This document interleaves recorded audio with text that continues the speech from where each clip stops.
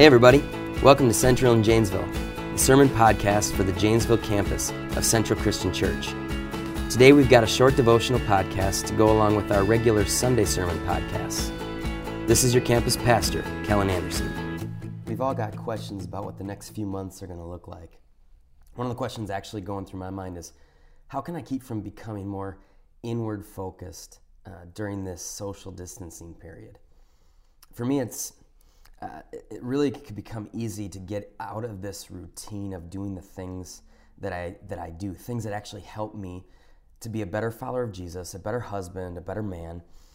And we should all ask ourselves, what are some things that I can work on to help me become more what Jesus wants me to be during this time where life is kind of at a halt?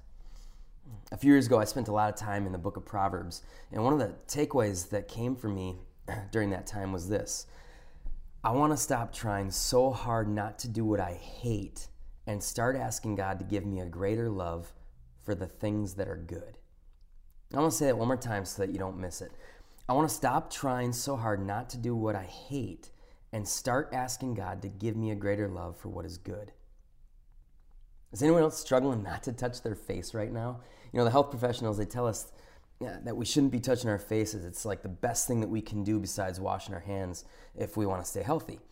And I find myself doing this weird dance with my arms, like I'm about to touch my face and then I remember I'm not supposed to, and so I wind them back down away from my face. And then a minute later, it's like I'm picking something out of my teeth and I feel like I'm a total failure because I'm touching my face again. It's so hard not to do sometimes the things that we don't want to do. And we're not the only ones who struggle to not do the things that we don't want to do. Paul, this guy who wrote a ton of the New Testament, he seemed to have that same struggle. He writes in Romans 7, verses 18 and 19, he said, "I have the desire to do what is good, but I cannot carry it out. For I do not do the good I want to do, but the evil I do not want to do, this I keep doing." You ever felt like that before? I'm sure you have. You want to get up early and spend time doing something that has real value in the morning, and maybe reading a book or spending time with God or going for a run.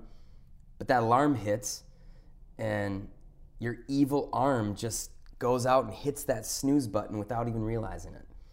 You want to be patient with your kids today, and you tell yourself you're going to do everything you can to be patient, but the first time they frustrate you that day, you find yourself already jumping all over them. Here's the truth. You and I can't carry out all the good things that we want to do all the time. We're bound to mess up. But that's not the end of the story. A few verses later in the chapter that we just read in Romans chapter 7, Paul says something that I just love. He says in verses 24 and 25, "What a wretched man I am. Who will rescue me from this body that's subject to death? Thanks be to God who delivers me through Jesus Christ our Lord." While we are going to mess up, Jesus delivers you by what he's done on the cross. You're going to do things that you wish you hadn't done. But that's not the end of the story. That's not the end of your story. Here's how I want to encourage you today. While we're all in this weird place, you're in this place where you don't know what tomorrow or even 3 weeks from now is going to bring. You don't know what it's going to look like. Choose one thing today that you're going to do that's going to make your walk with Jesus a little bit better. You're not going to do everything perfectly, but you can make that one decision to use, this social distancing that we're being called to in order to keep ourselves healthy.